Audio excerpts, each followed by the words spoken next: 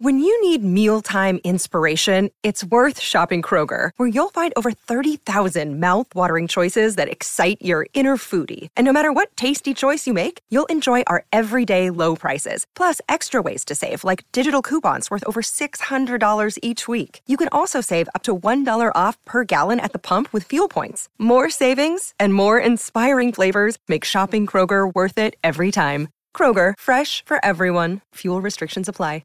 Another day is here, and you're ready for it. What to wear? Check. Breakfast, lunch, and dinner? Check. Planning for what's next and how to save for it? That's where Bank of America can help. For your financial to-dos, Bank of America has experts ready to help get you closer to your goals. Get started at one of our local financial centers or 24/7 in our mobile banking app. Find a location near you at bankofamerica.com/talktous. What would you like the power to do? Mobile banking requires downloading the app and is only available for select devices. Message and data rates may apply. Bank of America N.A., member FDIC. Thanks for tuning in to Americana Music Profiles. It's Season 3, brought to you by Americana Rhythm Music Magazine in print and AmericanaMusicMagazine.com online. I'm your host, Greg Tutwiler. Let's join in on another great conversation with one of the Americana music industry's super talented artists. In a world where titles and definitions seem to matter, Jed Fisher, known as Tennessee Jed, has carved another notch in the bluegrass belt with his own contribution. He calls it Pimpgrass. Jed and I have a chat about Pimpgrass and his music in this edition of Americana Music Profiles. Hi, Jed. Welcome to the podcast this afternoon. How you doing? I'm doing great. Good. How are you doing? Doing great. Good to get a chance to catch up with you and talk to you about your music. You are in North Carolina or Tennessee? Well, I was born in Tennessee, but I currently live in Clayton, North Carolina, outside of Raleigh. Okay. All right. And you've got I presume it's a nickname, Tennessee Jed. Is that right? Yeah, it is. I might as well just explain the story behind the name. I was going to ask you, so yeah. Yeah, we're kind of getting to that anyway. Yeah, basically, I was born in Tennessee, and I've gone by the name Jed my whole life. My real name's John, but it's okay. My parents switched my first name and my middle name together, which is actually my mom's maiden name, which is Edens. And so I have a last name for a middle name. But, okay. Anyway, they took the J from John and the ED from Edens and made Jed. And so, a lot of people assume that with the Tennessee Jed name that what I do is like a Grateful Dead tribute or something like that. Okay. But, okay. Yeah, and so obviously, I kind of did borrow the name from them, and I definitely went through a phase where the Grateful Dead was pretty much all I listened to. Uh-huh. Obviously, I've expanded my palette since then, but I still love the Dead, and so it's kind of a nod to that. And sure, yeah. I kind of figured it was sort of my birthright, considering I was born there, and Jed was my nickname my whole life. Right, yeah. Well, that's cool. Good. Well, I appreciate you explaining that. I always love the little stories behind these monikers and nicknames that people come up with, because there's always a tie-in somewhere if we can just figure out what that is. Right. But of course, now I've lived in North Carolina now for quite some time, and I've moved around a lot, and it's like sometimes that can be a little confusing for people. Yeah. Tennessee Jed from North Carolina. Right. Sure. So you've got. But I was originally from Tennessee. Okay. Mm-hmm. So you've got your own brand of I guess we'll call it grass or country soul, or where did this interest in playing music in particular, that style of music, come from for you? Tell me a little bit about your roots.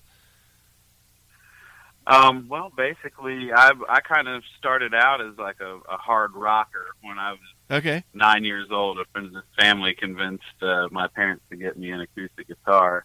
Well, I wanted an electric guitar, but I had to start out on the acoustic. Right, okay. Anyway, but I was learning stuff like the Scorpions and stuff like Oh, that. wow, all right. You know, old Black Sabbath and stuff like that. Power chord stuff on the guitar. Sure, yeah. And all that. So, but I've gone through like pretty much a lot of musical phases. I was into the heavy music for a long time, and then when I was in high school, I got introduced to the Grateful Dead, and I kind of mellowed out a little bit then, and kind of went down a path where I was listening to some, you know, acoustic music and stuff, and ended up joining a country band, and this guy Jason Michael Carroll, who, he was famous for a minute there. Yeah, but, sure.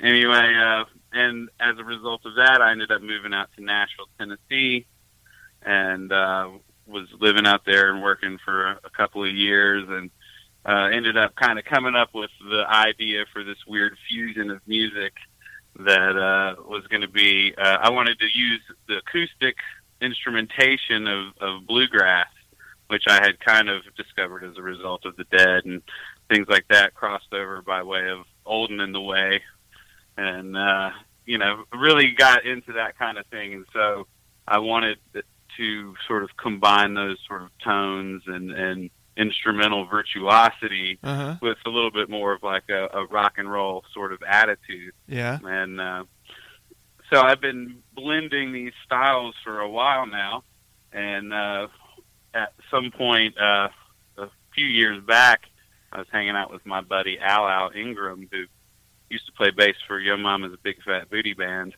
and at the time he was in that band, and he sort of coined the term soul country pimp grass to describe what I was doing. Okay. And I was like, you know what? I'm going to use that. Yeah. So, And so I ended up writing a song, and we recently made that into a video, and the name of that, Soul Country Pimp Grass, got shortened down into just Pimp Grass, which is the name of the album. Okay. So that's loosely describing your style then. I was going to ask you what Pimp Grass is. Is that explainable? It is. As a matter of fact, you know, before I chose to use that as a branding term, I figured I better figure out how I was going to explain it. But yeah, it's basically just a combination of funk and soul music with bluegrass.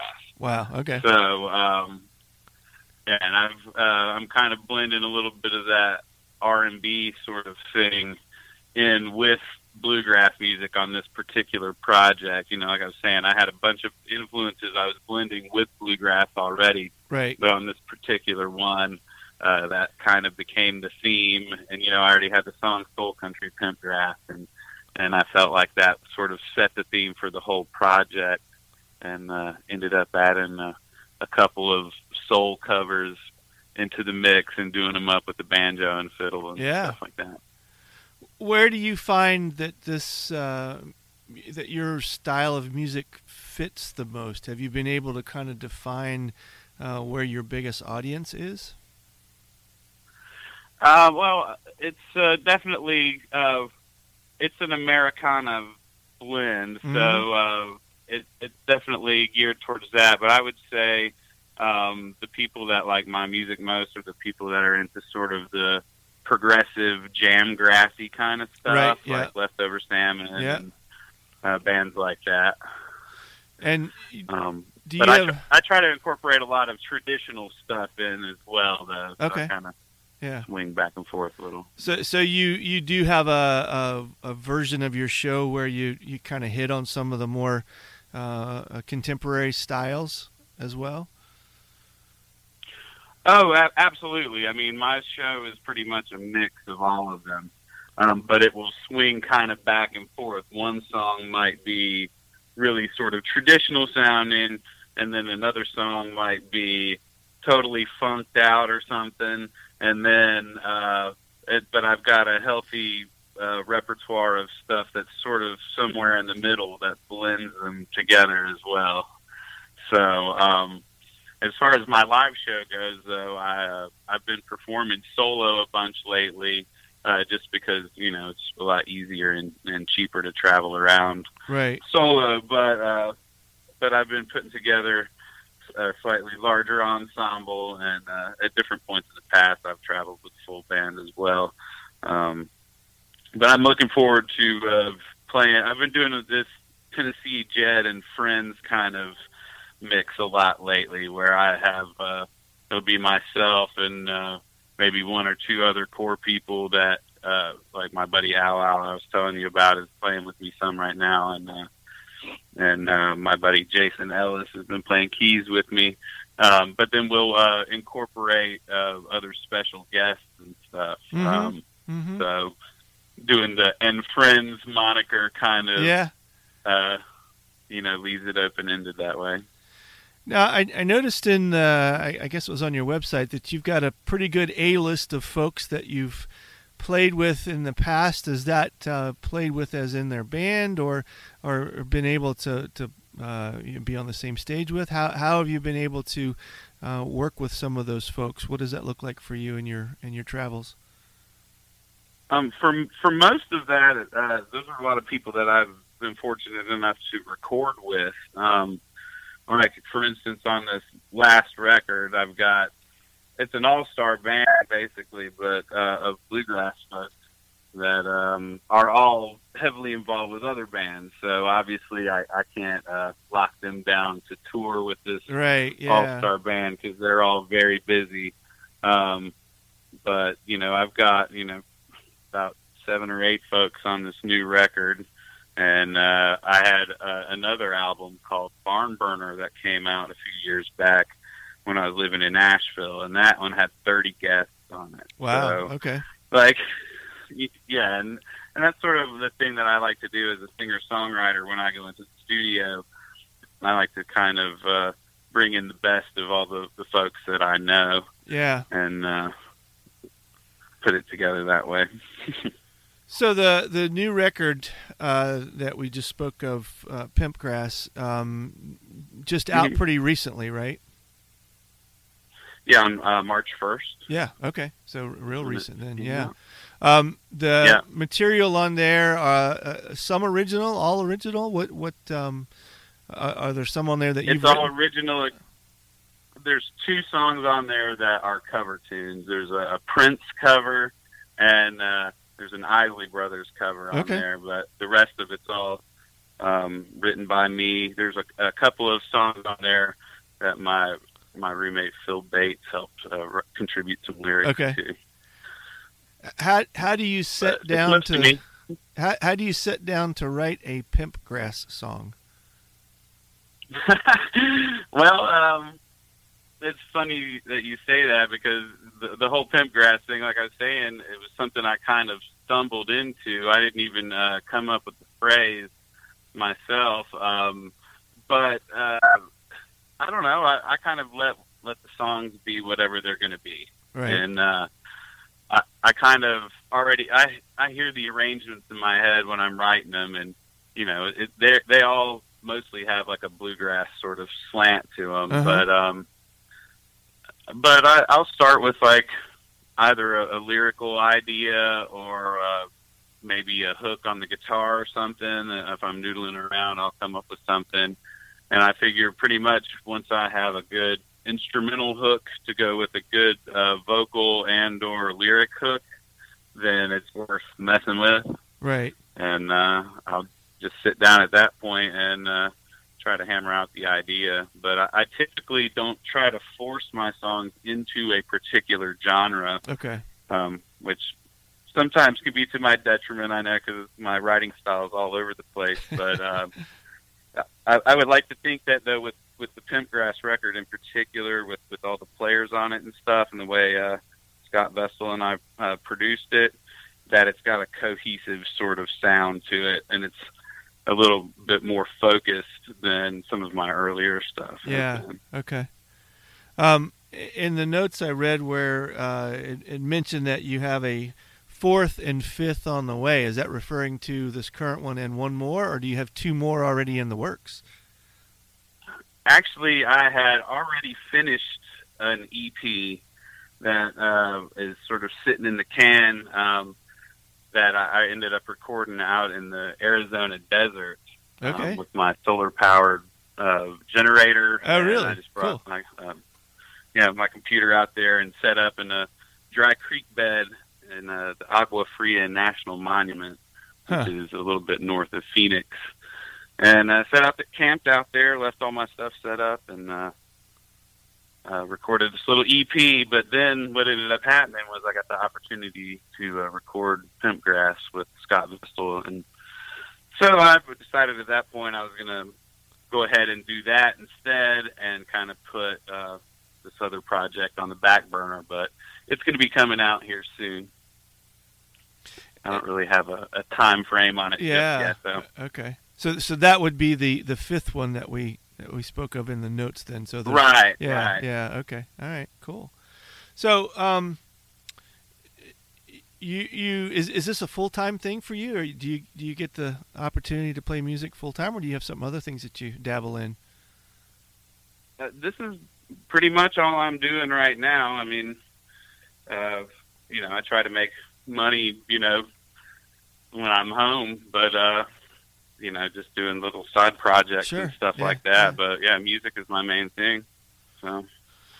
And we talked earlier that you're actually, of course, we're recording this early March, and Merlefest, as many folks know, is a pretty big event, at least here on the East Coast. Some people call it one of the largest Americana festivals in the country. And you're going to get a chance to play there this year. Is that right? That's right. Yeah, I'm stoked about that. That's been a career goal for me for quite a while. Yeah. So what kind of show will people be able to experience from you at Merlefest? What will be the nature of your performance there? Well, there it's going to be pretty much a Tennessee Jed and Friends kind of performance. I'm going to be having a couple of special guests there, but I don't necessarily want to name any names just yet because they haven't finished all of the stage schedule stuff there from Merlefest just yet. And it kind of depends on if, there's a lot going on there at once. They've got 13 stages going on for 4 days. There's always the potential for scheduling conflicts. Right. It used to drive me crazy going just to listen. Right. But now I have to worry as one of my other players going to be playing already with their act. Right. Yeah. You had mentioned earlier that you also do solo gigs, but so it sounds like that this is going to be more of a band focus once you get to the performance. It is. I've been doing the solo thing for a while, but I'm really trying to make it more of a band style thing on the regular, just because I feel like that the music on this album in particular really kind of needs the band. There's a lot of instrumental stuff going on, and so my plan is to do a trio that's sort of expandable. Yeah. Okay. Cool. And so what's on the road look like for you? Or are you out now or ready to go out? Where are some of the areas maybe folks could catch you throughout the spring and summer this year? Well, I'm right this second. I'm in North Carolina. I have just a little bit of dead time now while I'm, really trying to push the album on social media and stuff like that. Sure. I do have a show coming up at the Cat's Cradle on March the 24th, which I don't know if this will be out by then or not. But anyway, that's in Carborough, North Carolina, in Chapel Hill. There's obviously Merlefest. I kind of do the southeast from North Carolina, and then I've got another home base up in Vermont. And I've been playing around a little bit up there in the northeast as well, a little bit up in Portland, Maine, and some in upstate New York and places like that, working on some things there in New York City and trying to, sort of connect the dots as far as the touring goes. Sure. Okay. Well, we've been talking to Tennessee Jed. The album is Pimpgrass. Jed, where can folks get in touch with you? They want to go check out the record. They want to listen to a couple tunes. Maybe they want to buy it from you. What's the best way to do all that?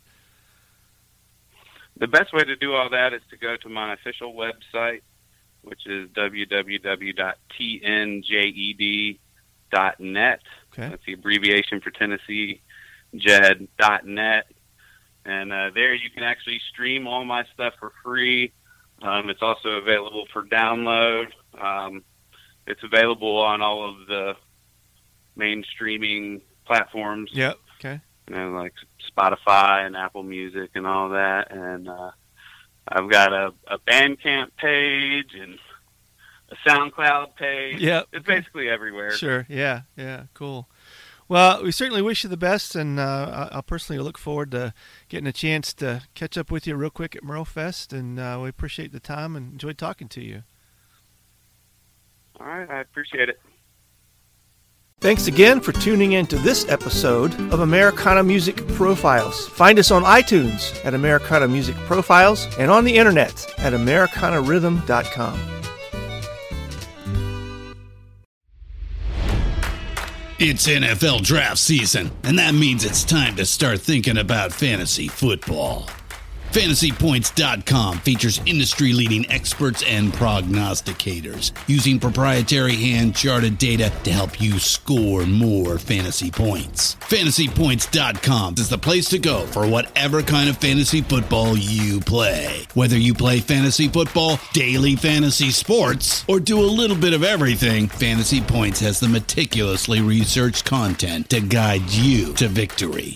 And why wait for the fall? Fantasy Points also covers the new spring football league, the UFL. Join the guru, John Hansen, Scott Barrett, Joe Dolan, and other massive names in the fantasy football universe with an exclusive offer. Use code Pantheon for 15% off any Fantasy Points package, including the all-in package, with access to every article, tool, and data nugget that Fantasy Points has to offer. That's FantasyPoints.com and code Pantheon for 15% off at Fantasy Points. FantasyPoints.com, code Pantheon. Score more fantasy points.